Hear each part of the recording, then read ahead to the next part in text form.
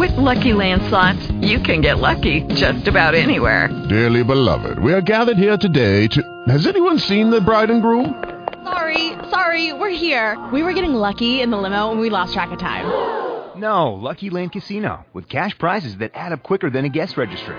In that case, I pronounce you lucky. Play for free at LuckyLandSlots.com. Daily bonuses are waiting. No purchase necessary. Void where prohibited by law. 18+. Terms and conditions apply. See website for details. Blog Talk Radio.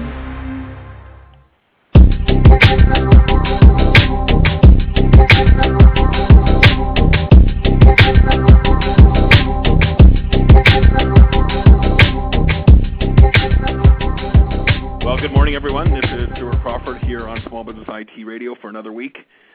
Pretty exciting week. I just was checking online and I heard the S&P 500, they've actually halted trading of futures today. So the market turmoil is continuing. We got customer needs still going on, and we're here still on Blog Talk Radio for our weekly webcast here on Small Business IT Radio. Again, my name is Stuart Crawford, and I'm broadcasting from Calgary, Alberta, Canada. And we got a great panel of people, professionals, brought together today to talk about, what does it take to be professional in the IT industry, especially being small business IT providers or IT partners. We're going to discuss professionalism in today's IT community. You can be a small shop and still be professional, and how do you deal with the small IT consultants who are not professional? We're going to hopefully get around on a lot of these questions, but let me just bring you up to speed here on our program for today. Again, we are on the Blog Talk Radio Network. The chat session is now open through blogtalkradio.com, so if you want to get on there and ask any questions, you can do so. This is a weekly show. We do broadcast live every week here at 10 o'clock Mountain Time. That's noon on the East Coast, 9 a.m. On the West Coast. And we do use blogtalkradio.com as the mechanism to get the word out there. It's a great free service. If you're interested in even setting up a small little webcast podcast for your clients, go to blogtalkradio.com today and sign up for your free account. Anyway, let's crack right into our session for today. We have a panelist of three very well-known people in the small business IT community, professionals, the best professionals I have run into in their different practice areas. We have Karl Palachuk, who joins us from Sacramento, Philip Elder from just up the highway from me here in Alberta, in the Edmonton, St. Albert, Alberta area, and Amy from Harbor Computer Services in Michigan is joining us on the line today. So, Amy, I'm going to start with you. I always want to start with the females when they join our group. I guess it's bring you on board here. Tell us a little about yourself, your business, and where you specialize in the small business IT community today. Well, I have a small IT firm in Detroit area of Michigan. We have 5 people on staff, 4 of whom are technical staff. We specialize in our sweet spot is the folks that use small business server size. So, anybody that would be able to use that server, most of the clients are in the range of 10 to 40 users on their system. And we've been doing it here in Michigan for 10 years. And now you're a Microsoft MVP with security, is that correct? Yeah, actually I'm a Forefront MVP, and so I was an ISA MVP. They rebranded us all under the Forefront umbrella. But yeah, I've been an MVP for 3 years now. So you're focusing on the security side with your MVP designation. Yeah, I think because that's an interest of mine, our clients tend to also have that bent as well. So we do maybe a little bit more on security than some other consultants in the area do. Well, great. Well, welcome and good afternoon to you from the Detroit area there, and thank you for joining us today. Philip Elder from just up the highway for me, about 3 hours north. Philip, you're a Microsoft partner as well. I do believe a small business specialist. Tell us a little about yourself, your business there in northern Alberta, and the value that you bring to the community up there in the Edmonton area. We, as a company, the company we own is MPEX Inc. Minnick, my wife and I, have been in operations for about 6 years now. We're focused on the 5 to 25 seat range as far as the client type that we have settled in with, primarily accountants, lawyers, and nonprofits here in St. Albert especially. We do focus on small business server.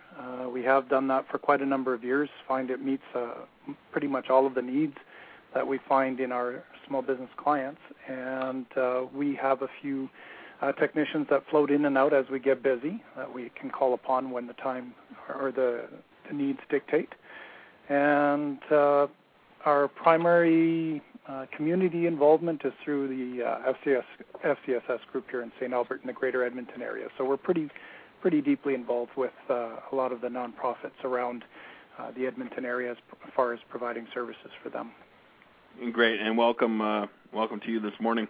And our last panelist is Karl Palachuk, and Karl is no stranger to many of us in the small business IT community. However, I do believe, Karl, a first-time panelist here on Small Business IT Radio today. Yes, and thank you for having me. So tell us a little bit about your business. You got a couple of different things on the go there, but you started off as an IT professional way back in the day, and I do believe you're still doing that today, but you're spun off to a number of different interests as well. Yes, we started out with KP Enterprises in 1995, and we're currently 7 people, and we design, build, and support Microsoft networks in Northern California. So we're heavy into the SBS space, although we have a number of clients who are 50, 60, 70. So obviously we're not putting them on SBS. And but we're going out every day and still doing the technical stuff. On the side, I also have written a couple of books, and so I have a website to promote those books and do a little bit of educating here and there where I can. Great. I know, Karl, you're one of the well-respected leaders in our community, so welcome to you, and thank you for joining us. So, guys, let's just start right at the beginning here. One of the things I consistently throughout small business IT professionals, you go to conferences, if you attend the local user groups like Philip mentioned in the greater Edmonton area, there's a wide range of, I call it the techie type folks, right up to the flashy sales and marketing people, that have the nice suits and the shiny shoes. Where do you see the status of the industry when it comes to overall professionalism? Do you think we're further ahead today than we were, say, 5 years ago? Karl, maybe I'll throw that over to you since you finished last. Where do you see the current status of or state of professionalism in our industry today? Well, I guess from my perspective, I'm very happy to say that I think it's heading in the right direction. I think that we have higher standards than we did a few years ago. We expect more out of each other. I'm a little sad that it's still so easy for people who are totally untrained and unprofessional to get into this business, but in terms of the people who are here and who are taking it seriously, I think it's very much headed in the right direction. Do you see the bar, Karl, do you see the bar is definitely being raised by others in the industry or by, vendors like Microsoft, say SonicWall, those type of organizations, or independent organizations like the ICCA? Is one of those directly responsible for raising that bar? I think all of them a little. I mean, the other thing is clients themselves, right? I mean, if a client were to leave me or leave one of you guys, anybody on this call, and go to another consultant, they would say, okay, so what do you use for automated patch management, and what do you use for remote control, and what do you use for reporting? And the clients have learned to expect more, and they're not going to get that out of somebody who just, lives out of his trunk and does tech support in his spare time. So, but I think that clearly Microsoft has raised the bar. The SBSC program demonstrates that. All of the vendors have done something to try to jump on the managed service bandwagon, and the result of that has been to kind of treat a whole group of people who are very professional as the key consultants that they want to work with. Yeah, that's a good way to look at it, Karl. I think we even see the changes in the SMB Nation conference from the first one I attended to even the one that just recently completed. That even the tracks are changing to the point where it's a bit more on the, I like to say, the business acumen and not so much leaning towards the technical. Don't get me wrong, the technical information is pretty important. But when you're talking to a CEO, Amy, you've come probably get attest to this. They're more concerned about is their information secure these days over the bits and bytes? Is that what you're seeing with your clients? Yeah, I think security's been more of an issue. To add on to what Karl was saying, I would agree with him that the level of professionalism, I think, is going up in our industry in the small business side. And I almost think that it's being driven by the clients, though, and not so much by the efforts of various vendors to certify people working in this area. Clients are a lot more sophisticated than they used to be. There's a general recognition now in small business that the technology is a very crucial part of their success. And so to me, I see clients taking a much more active interest and a much greater willingness to invest in technologies for their business to really keep themselves on the cutting edge. And do you think, Amy, that maybe the even in today's world, the downturn in the economic community is also going to help drive the professionals where clients are going to want and demand more from their IT consultants? Like one of the things one thing we're doing differently today than we did even 6 months ago is now that we need to do a full cost analysis and feature and benefit review with our clients even before they buy, say, an office upgrade, and how's that going to impact their business. And so we're even shifting the way we have to do things, again, driven by the client. Do you think that has something to do with it? Well, the economy is definitely having an impact. I know from my own bottom line that we're doing a little bit less work for each client than we did in the past, and that's kind of everybody tightening up their belts. And one of the ways that we have been approaching our clients is we're approaching them not from a technology point of view, but always from a business point of view. So we're continually talking to them about productivity, about new how do I want to word this? New ways of doing things that can be more efficient for them, so that they are really able to see a return from the investment that they're making in IT. And they're recognizing that as an investment now and not so much just a cost that they're not paying a lot of attention to. They really are paying close attention to those costs and what they're getting out of it. And if you can't explain that to your customer, you're definitely not making sales in the time when the economy's tough. And I like what you say, the word investment, because that was a big turning stone in my career when I stopped looking at things as a cost. I'm selling a server or an SBS server into the client investing in this technology. And Philip, you're a smaller firm, a couple folks up there in the Edmonton area. Where do you see the overall professionalism in IT, in the Canadian market? You and I probably share a lot more stories on our direct market, especially being in close proximity to each other. But in even the Calgary-Edmonton relationship, there's definitely a distinct marketplace, different ways of doing things. But what are you seeing up north in regards to the Canadian market?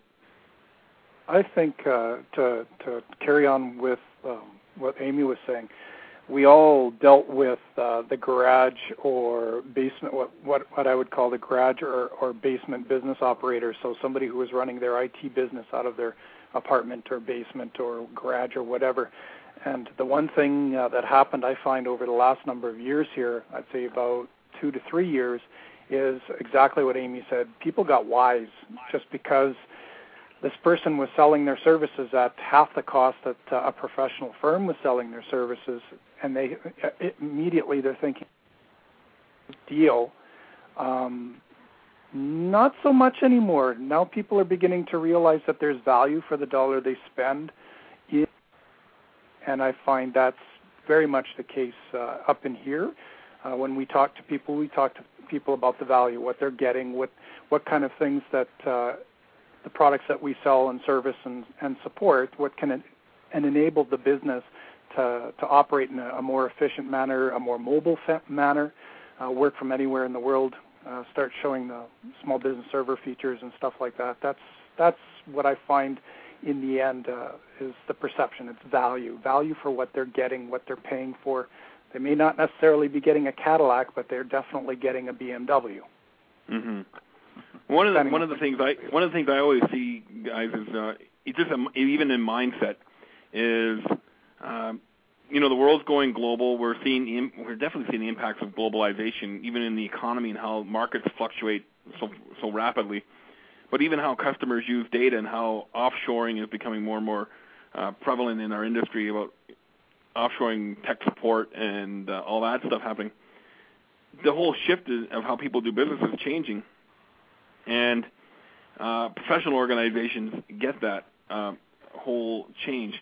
Karl, how important is it to your organization that you embrace the changes in the world? And do you feel that? I'm looking at your blog post from on September 19th. What kind of kickstarted this whole thing? And I really don't want to use the word trunk slammers and single point of failures if I can help it. But do you find that as a professional organization you can keep up with those changes faster? Say maybe over, there's lots of good one-man operations up there, but those ones that we can call the single point of failure or the trunk slammer. Well, I think part of it is that if you've got 3 or 4 or 5 people, you can literally hand a technology to somebody and say, here, Stuart, go learn this, and then you're going to teach the rest of us. And, everybody always has a learning curve. And if you're teaching yourself, whether it's, in design or the new version of some Microsoft product, whatever it is, the first time you jump in, you're just going to have to climb that learning curve. And if you can hand it to somebody and say, all right, you go learn this, then you bring it back and teach us, there's always 5 or 6 key things that takes everybody to the point where they get it, and then they can learn much faster after that. So I think that size helps with that, but in terms of the question of professionalism, the habit of taking on new technologies, the habit of going and getting the certification in the latest stuff instead of the older stuff is a habit that will automatically put you ahead of the crowd. And a lot of the people who never, ever move, who always stay doing the exact same thing year after year, they're there because they don't have a habit of moving. So they just stay there, and they do as much as they can as the world swirls around them. So one of the things I always joke around with, Karl, is we know some people in our market here. If we can install Windows 95 and NT4, we continue to do that. Not us personally, but I know some people that would do that. Amy, maybe anything you would like to add to Karl's comments there around keeping up with technology? Yeah, when he was talking, I was thinking about my own hiring preferences when I'm going out to look for people, and I'm always addressing folks that are they present themselves as a technical person. But that's really not the skill I'm looking for. To me, it's very easy to find someone who's technically qualified for the job, but it's much more difficult to find a person that I trust talking to my client. And the way that my business is set up, we're almost configured like a law firm, and that each of my staff has a group of clients that they're entirely responsible for. So they are the face of the company, and they have to be able to interact with the business owner. So in a small business environment, we are talking directly to the owner of the business when we're talking about the technology and what it's going to do for them. We're not so much talking, IT person to IT person, because there isn't an IT person at the business. So we have to be able to communicate on a business level. And I find that skill is the one that's lacking in our community right now, more so than the technical skill.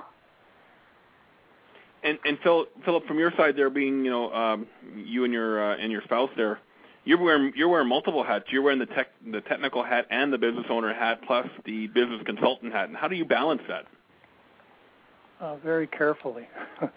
The technical side of it is the brain burner, as far as always learning new things. The business side of it, I was very fortunate to have an employer a few years prior to us starting the business. A very, very business savvy, a very, very together fellow, Larry, and he's been mentioned several times on our blog. He gave me the skills or the foundation and the skills that I needed to understand what it means to run a business. Well, there's cash flow influences, there's being personable, there's presentation, how I look, what I drive. I used to drive a very rusted out green old Chev, and he just kind of cringed a little when he saw it when I first started out. So all of all of those aspects of putting together a package, to present to the business owner is what I received. And then when Minik and I did start the business, all of that together with her abilities, she's got some very professional skills due to her past experience. We've put together a pretty solid package as far as, presentation. When it comes to business skills, how do we talk to the client in a personable but professional manner? What do we say? What do we not say? What do we broach as a subject? What do we not broach as a subject? Kind of like the weather topic or something like that. So all around the whole package is definitely an important aspect of being the face in front of the client. And you mentioned an important piece there, Philip, was about the I wrote an article several years ago called "The Image Factor," and why we need to be present ourselves in a professional manner. And you're a great example of a smaller operation that still portrays the professional image. Now, Philip, in your company, you still you always heard the old analogy, you have to make yourself look bigger than what you actually are. Do you practice that, or do you let your clients know that we're a professional small business? Our clients know about us. Like we don't hide anything. We're a team, Minik and I, and then we have the technicians that we include in that team as far as the subcontractors. When it's a me, there's something that gets missing, I find. If it's just me, because I am the technical side of the business, so that's basically the hands that are working on the servers, doing the remote stuff or whatever the case may be, I find something lacking. The teamwork and the team aspect of supporting a business is, it tells the client that we're about something more than just ourselves. And I think that's a very important aspect of how we do business. We're there for them. We're not there for us. And when we're alone, it can be difficult to come across that we are putting them first. And that's I like that the presenting the we. I know still a lot of people say it's I, and especially a lot even in an organization of 30 people, there's still a lot of that personal ownership. We hear people, they're my clients, and I'm constantly trying to coach, mentor people. So there should be our clients as a group, and having that. I always want to say it's more than a single point of failure. There we go. That's what the message is all about. Is even if you're 30 people and you still say I, you get the perception of that you could be a single point of failure or just one man. And I think business today needs to have the comfort of knowing that there's more than just one person in an organization, even though you may have 30 employees. If you present yourself as a single person, that you give that perception out there. Amy, maybe I'm going to refer this question over to you. How important is the community and being professional in the community to your business? I know you're very involved with SMB Nation. I see you there every year, and in different groups in the Detroit area. How important is that? Do you use the community and when you're talking with clients and to make your business, draw upon those resources to help your business?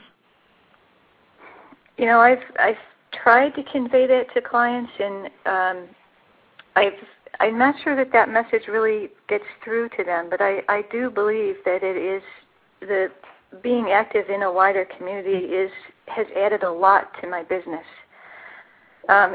It definitely gives me a wider perspective and a greater base of people to bounce things off of, because it doesn't matter if you have four IT staff like we do. We still sometimes run into that point where we're stuck, or we want to run an idea by somebody else, because in a company, your company always develops a certain culture, and that the way that you would do things ordinarily isn't necessarily the best thing for an individual client. So when we think we have something like that, I do go out there and ask people, what about this situation?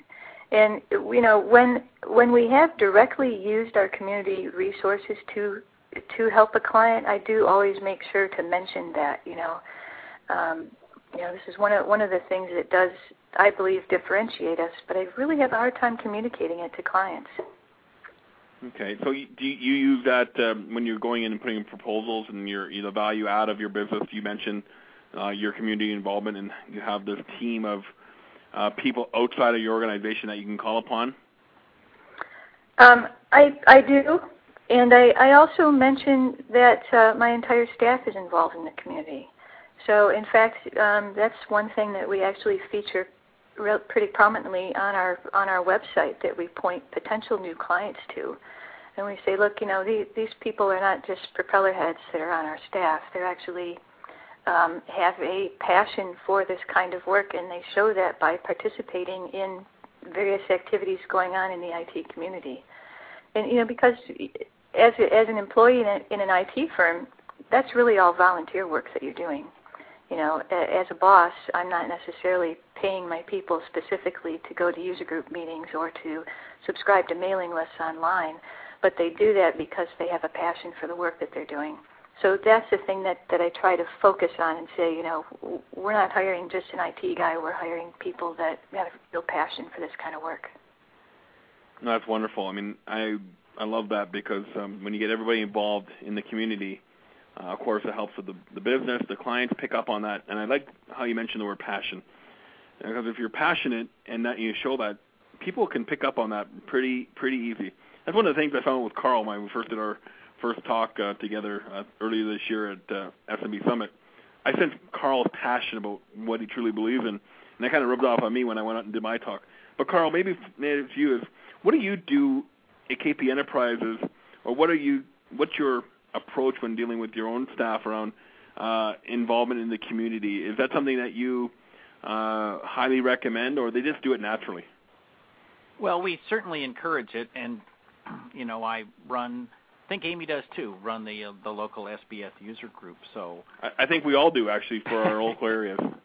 So it makes it much easier to go to your employees and say, hey, are you going to be there tonight? Doesn't hurt a bit. But we do tell people that this matters and that the professionalism is something that they're going to take with them, because you never know when we're going to have to downsize, or you just get tired of working for me, or whatever it might be. People come and go, the world changes, and it's great to be able to rely on other people who are out there and know what the market's like and be able to call people. We constantly are calling people from the user group to say, hey, do you have experience with this kind of a Cisco switch, or have you ever installed this kind of a phone system? And it's nice to know that they're going to answer that phone, and they just give any information they have. They don't hold us hostage or say, let me meet your client, or let me get paid for that as a subcontractor or whatever. So the resources of the community are far more than just somebody you can meet with and learn about the newest technology. It's also somebody who can help you very casually improve your business. And I think it helps the technicians to be able to have a professional relationship with other technicians in other companies. They know how those companies work, and they sort of get a sense about the way that things work in other companies, and that the way we do it isn't so unusual or so dramatically different from everybody else. Okay, so Karl, maybe I'll keep with you here on this topic here. What do you do inside of your organization to help foster that culture of professionalism? Do you have a series of lunch and learns maybe internally? Do you bring in outside speakers? Do you do anything unique inside of KP Enterprises to help build that culture of professionalism and keep the culture of your organization, everybody on the same wavelength? Well, I don't know how unique it is, but I'll tell you what we do. We on the final Friday of the month, we bring in some kind of food, pizza or Chinese food or something, and starting with lunch, we all have lunch together, the whole company, not just the technicians, and it's a way for people to have a casual get-together, but at the office. And then after that, the technicians have a training session, which sometimes they design. Sometimes we say, okay, Josh, you're in charge of presenting this, or Dan, you're going to do this, or sometimes Manuel and I present something because we need everybody to learn a new technology or to have a deeper understanding of DNS or whatever it might be. And depending on how things go, it might be 2 hours, it might be all the way until 5 o'clock. But every Friday, or every final Friday of every month, we do that. So if you're ever in the Sacramento area and you want some free training, just wander by our office. But we also encourage them to buy books. We will reimburse our technicians for books. We've never had anybody overwhelm us with lots and lots of requests that were unreasonable, because they tend to buy books and then read them, and then with luck they go take an exam. And sometimes it's hard to get them to actually take the exams, but we do encourage that. We pay for exams. We pay for the tests, whether they pass them or not. And we give them a raise if they pass them. So it's actually the only way for a technician to get a raise in our company is to pass an exam. Are these primarily just technical exams, Karl, or are you doing any other type of business acumen type training and doing the same thing? That depends on the manager. So if somebody's trying to learn a specific thing, and we have people, sometimes you may or may not know this, some technicians tend to be ADD, so they need a little training on focusing or management type skills where they're going to be able to use it to take themselves to the next level. And so if there's something like that we think is useful for their career and for us, we will also pay for that. Okay. And Amy, what are you guys doing in your company there in the Detroit area? Something similar, or you have a total complete different approach? Well, it's actually kind of similar, but we actually meet 2 Monday mornings of a month. And one of those is technical training, and the other one is client review. And we do our client review all together. So each of us sits down with our, book of clients that we're responsible for, and tells the group what's happening with that client and, where they're going, what their concerns are, what kind of issues they've had recently. And so we really get a good conversation going. And I think it helps us present the same kind of solution, same kind of image to all of our clients, because we all know what everybody's doing. And we get really good conversations in that meeting. And then technical meeting, like Karl said, we kind of do the same thing. We either have one of the technicians present something, or a lot of times I do it myself. Sometimes I just make everybody sit down and watch a particular webcast that Microsoft puts out, because I thought it was really, really, really good and on point with something that we've got upcoming. So we do a variety of things in that technical training. But I think both of those meetings are really important. And going back to stuff that Karl and Phil both talked about, the business acumen side, as IT people, it's often interesting to find out where people got their business acumen from. Phil mentioned a previous employer, because it's not something that we're trained in when we go and, if you go out to be an IT person, it's just, tech class, another tech class, another tech class. They never talk about talking to the business owner or thinking about things from a business point of view. In my own situation, I think mine came from twofold, in that I actually have a background in economics. And one of my first IT jobs, when I made that jump, after a while, I ended up being the person that had to go out and talk to the clients that were unhappy with service.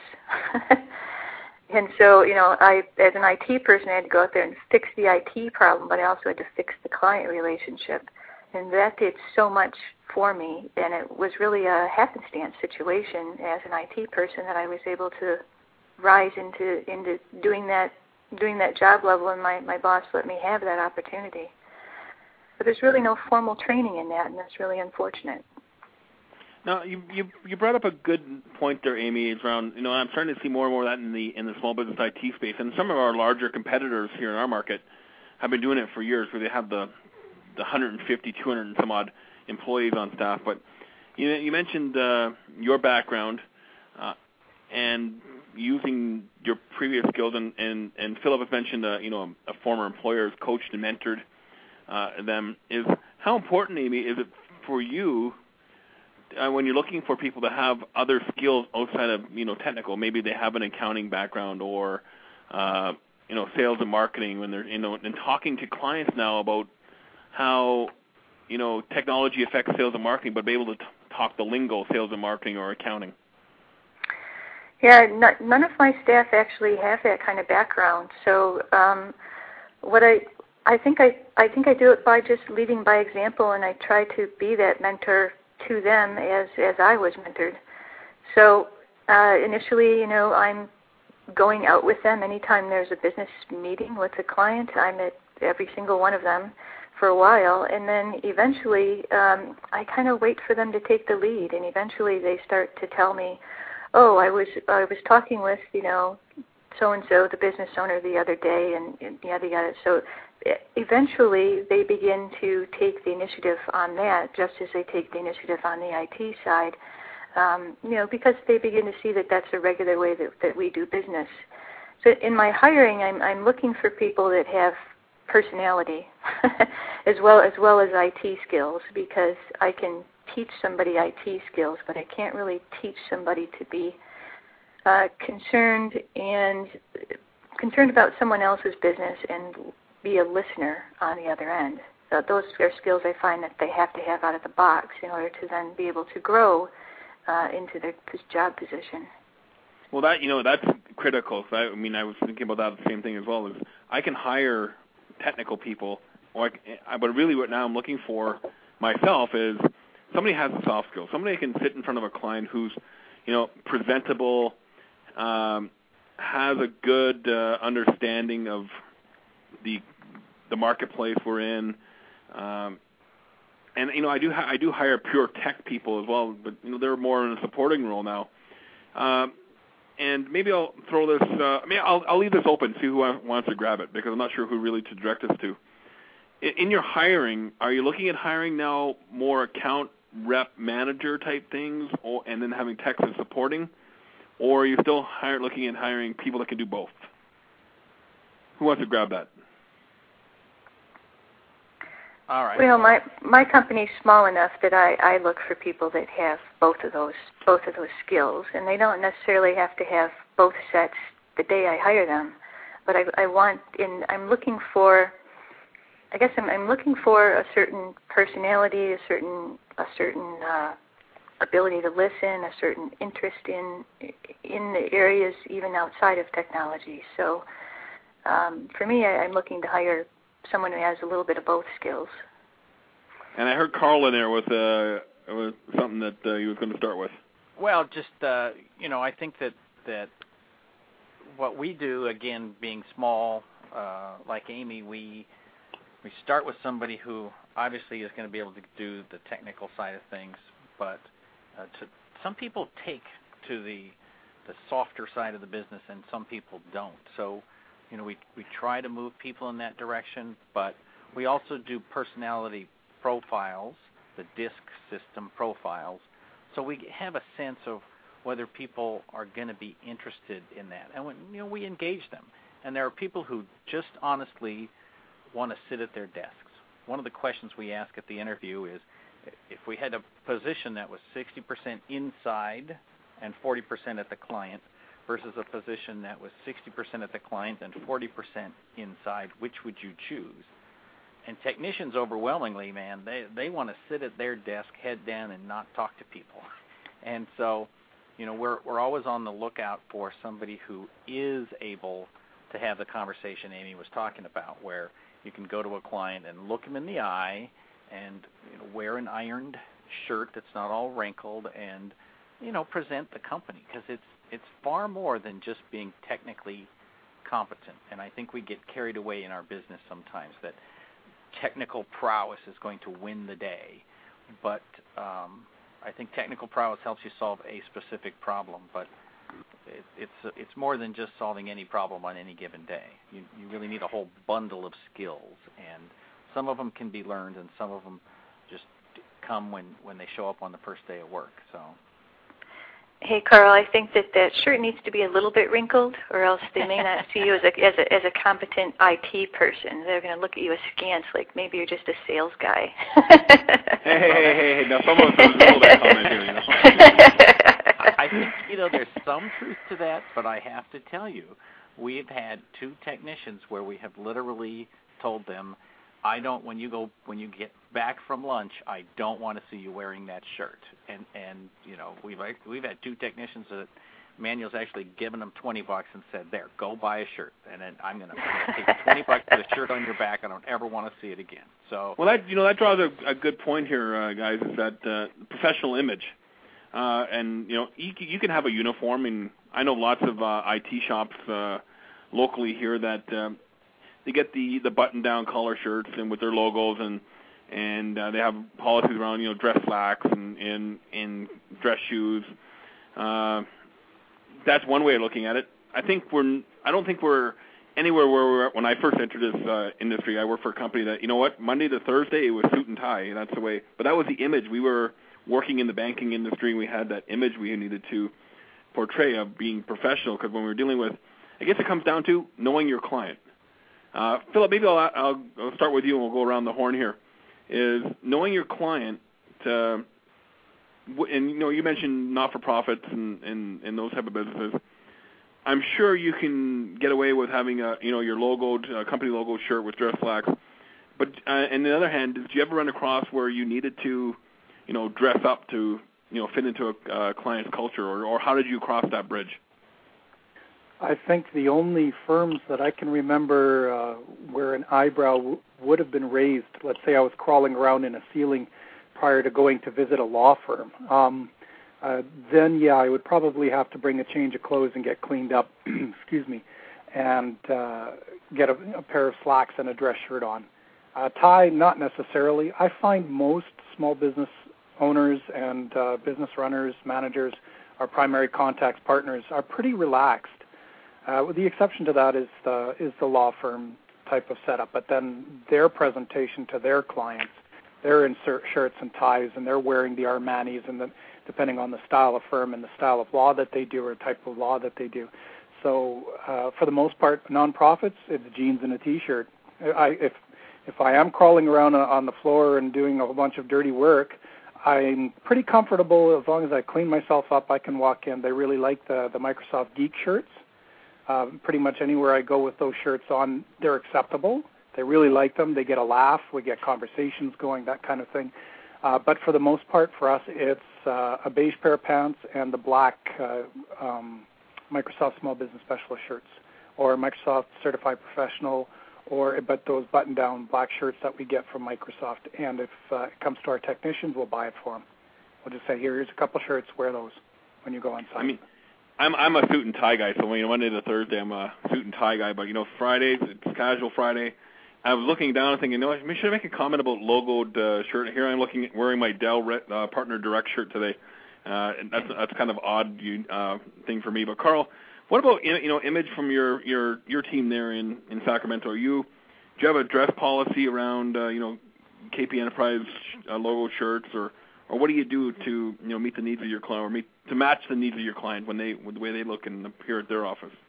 Well, every so often, when the cash flow is good, we'll throw out some logoed, KP Enterprises logoed shirts. But for the most part, we basically ask that our technicians wear a shirt with a collar and, business casual dress.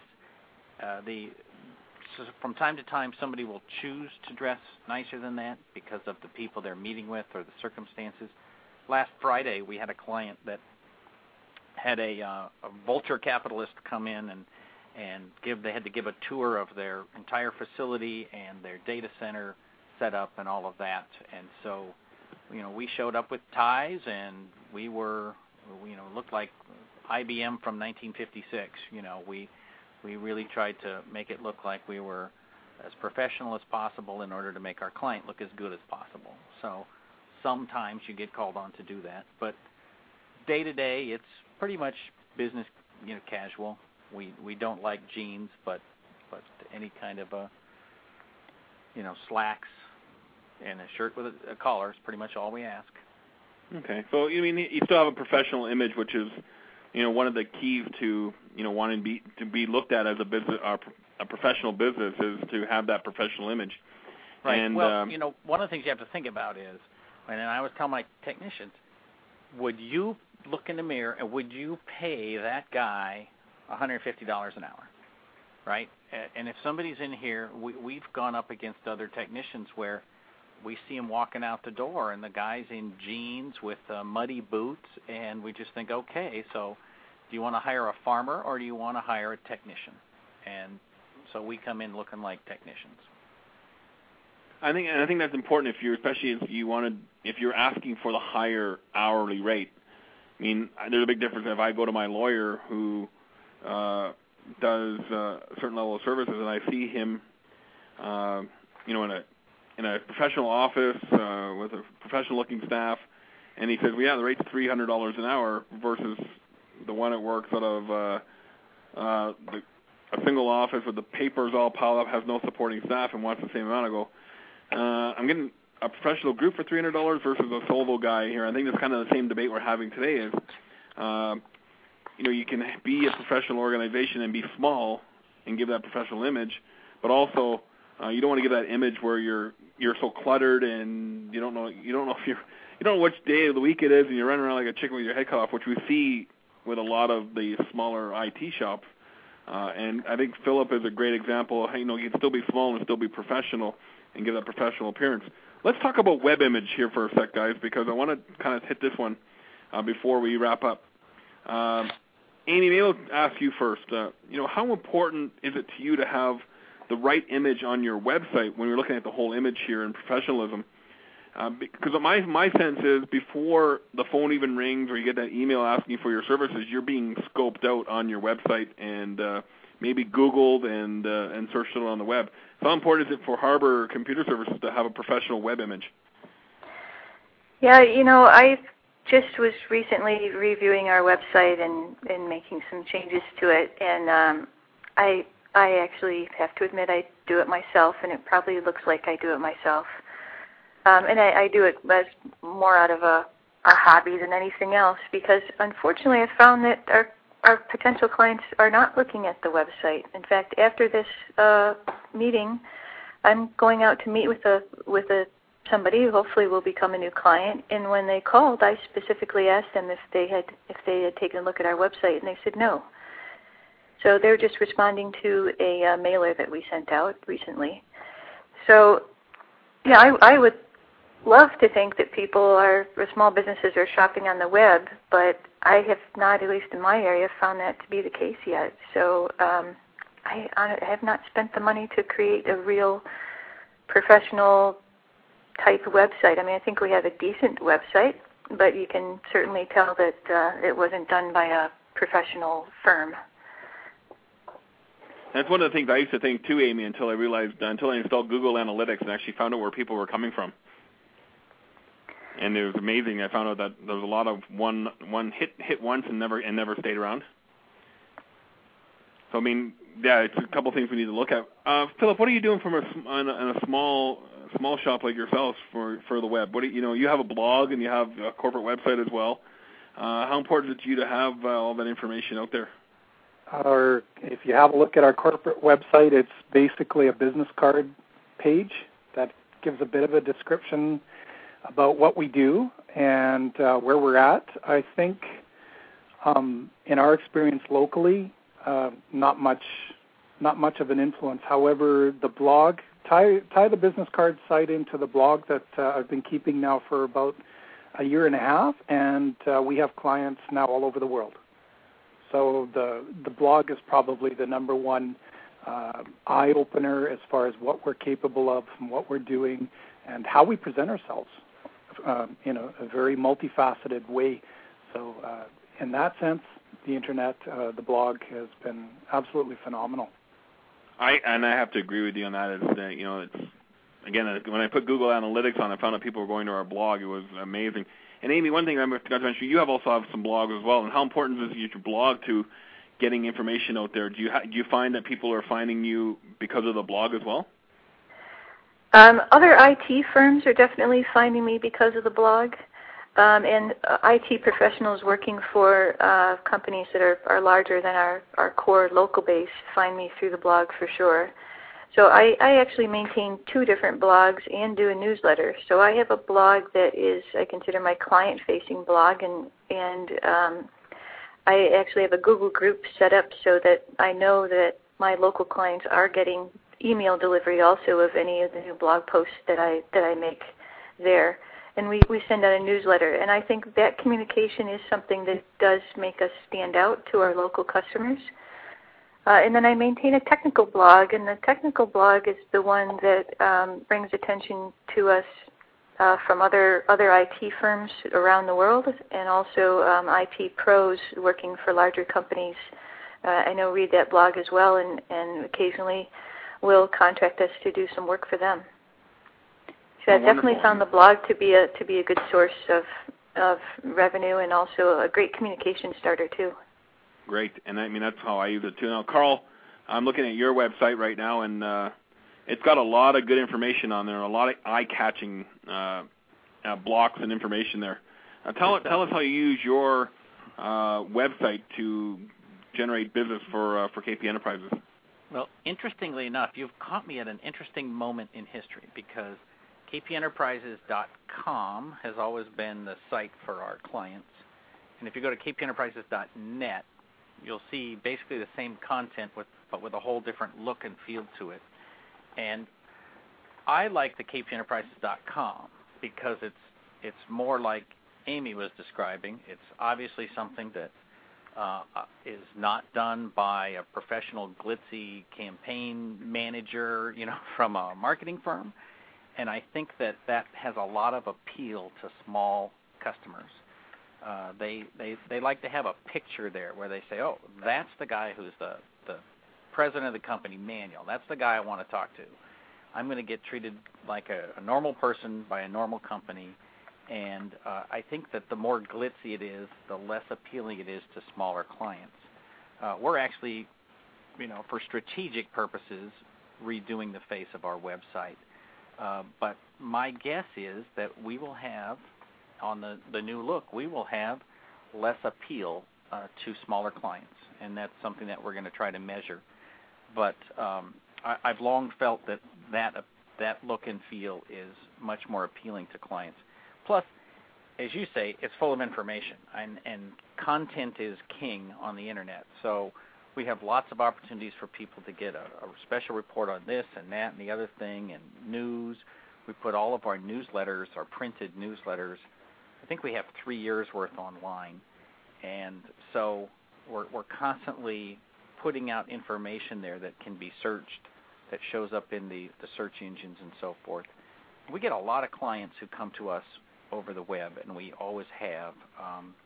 Even when we started in 1995, our very first paying client came to us because they found us on the Internet. And I think you guys, the common theme here is we all have some sort of web presence, depending if, at different generations, I guess, in our company. We're looking at version 3, which we're taking all of our technical stuff off of our website and making it more professional, people-focused, because, again, as we move into our mid-market, which our company's looking at doing, again, different type of clientele. I have a caller on. I'm just going to see if I can bring him on here, guys, maybe with some comment or a question for us, if I can free it up here. I have Robert from New York. Robert, are you with us today? Hello there. Hi, Robert. Do you have a question or a comment for our group here today? Yes, I do. I wanted to talk about the professionalism and hiring a liaison to work for the actual code people. Is that so hiring a liaison to work with who, sorry? A liaison to work with the actual IT code people. Okay, so I think having somebody bring somebody on to work with your team as a liaison. Karl, Amy, Philip, anyone you want to address that? Have you guys done that? Well, we haven't had anybody specifically for that role. We have a lot of clients that have somebody technical in-house, and basically our tech team leader has to work with them about what the projects are and engage them in the roadmap process about where their company's going to go and so forth. And then one of the things we've done is we brought on account reps now, not salespeople and not technical people, but kind of in that conduit in between to work with the client issues. I need to get an internet line ordered, or I want to sort out this invoice. I think from a liaison point of view, it's working really well for us because I want to keep my technical people focused on their technical jobs, and I want to have a liaison to work with the stuff that, those little annoying things that eat up technicians' time that they don't like doing anyways. So very important from our company. So we only have a few minutes left here, guys. Thank you, Robert, for joining us and asking that question to the group. I want to go around the horn one last time here in the last few minutes here. Any closing comments?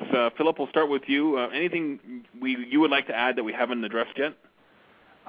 As far as the liaison is concerned, when it comes to us small IT shops, part of the professionalism is understanding the client's business. So if we're going to present a solution to them, we need to know what their business does, how it does it, and how they interact with their various vendors, manufacturers, suppliers, and that kind of thing. Having that ability to drop the technicalese and speak in a language that the business owner can understand is a very key aspect to having people on board with us who present a knowledgeable, I'm not talking technicalese kind of aspect. So that's how I would see the liaison. And when it comes to Vlad's comment about the SPF, part of the professionalism is being prepared for being hit by a bus. So having things in place, the lawyers are in place, all of the documentation's in place, everything's in place so that if I do get hit, my business partner, my wife is prepared, the lawyers are prepared, and all the information that needs to be done is done and taken care of. There's a succession plan in place and that kind of thing. So being aware of those responsibilities, which is essentially our responsibility to our client, is key to that. Yes, systems and processes are critical to success, and having as Arlene calls it at our HCG group, the disaster recovery plan for you as a business owner. Carl, any last-minute comments here? We got a couple minutes left. Oh, just, I used to have somebody that I worked with who, in terms of the dress code, he would always say that you should be as well-dressed as anyone you're going to meet today. And I think in terms of professionalism, it's probably a pretty good clue for us. We should be as professional as anyone we're going to meet today. And that's well said. I couldn't agree with you more. And that's why, I was joking around with the gym this morning with a guy. We used to work for a bank at one time, and we used to bug out. The investment bankers used to wear their suits and keep a closet full of suits at the office. Because, first of all, because they never went home, but they never knew what kind of client they were going to meet with that day. And Amy, any last-minute words of wisdom from your area there in Detroit? Well, I think I would go back to how we're going to work to develop this business acumen amongst our technical staff, and I think it has to be led from the top, and that it needs to be a whole culture in your business that this is the way that we talk to clients, this is the way that we approach business owners, and it's just kind of the way that we do business is not just strictly technical. We need to always be asking the question to make sure that what we're proposing to implement actually has a business goal attached to it. Yeah, that's important. I mean, having goals and having where you want to, direction you want to go is critically important. For everybody on the panel, I want to thank you very much for your time today. It was great having on. I feel very honored to have spent the last hour with you on the phone here. Learned lots myself just by talking to you. And feel free to join us again down the road. So thank you very much for your time, everyone, and for joining us here on Small Business IT Radio. Again, we are here on blogtalkradio.com every week at noon on the East Coast, 9 a.m. on the West Coast. We do miss the odd Friday here and there, depending on what's happening in the corporate calendar. But we try to make it every Friday, so there's a program that you can listen to. And again, our whole goal here is to help you grow your business. And we're going to have some great shows coming up here in the next little while.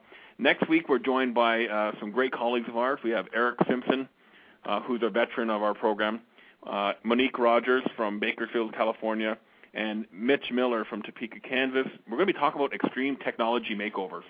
And we're launching one in about an hour here in Calgary to the Calgary Small Business Market. I'm going to talk about marketing and how to get out there and spread the word. We're going to kind of focus on the technology makeover In 2 weeks' time, we're going to be joined by Microsoft, Ryan Stargart and Rob Kent, and we're going to talk about software plus services. So we got some great programs coming up. Join us online at smallbusinessitradio.com. Download our previous shows. Put some comments up there. Feel free to send us an email. Do all that good stuff. Again, this program is for you, the IT professional. Thanks to Karl, Amy, and Philip for joining us once again today. If you want to reach out to them, email us at info@smallbusinessitradio.com. We'll make sure the message gets forwarded on to them. And thank you very much once again for joining us. And we'll see everybody again next Friday, which is our special Halloween show with Monique, Eric, and Mitch.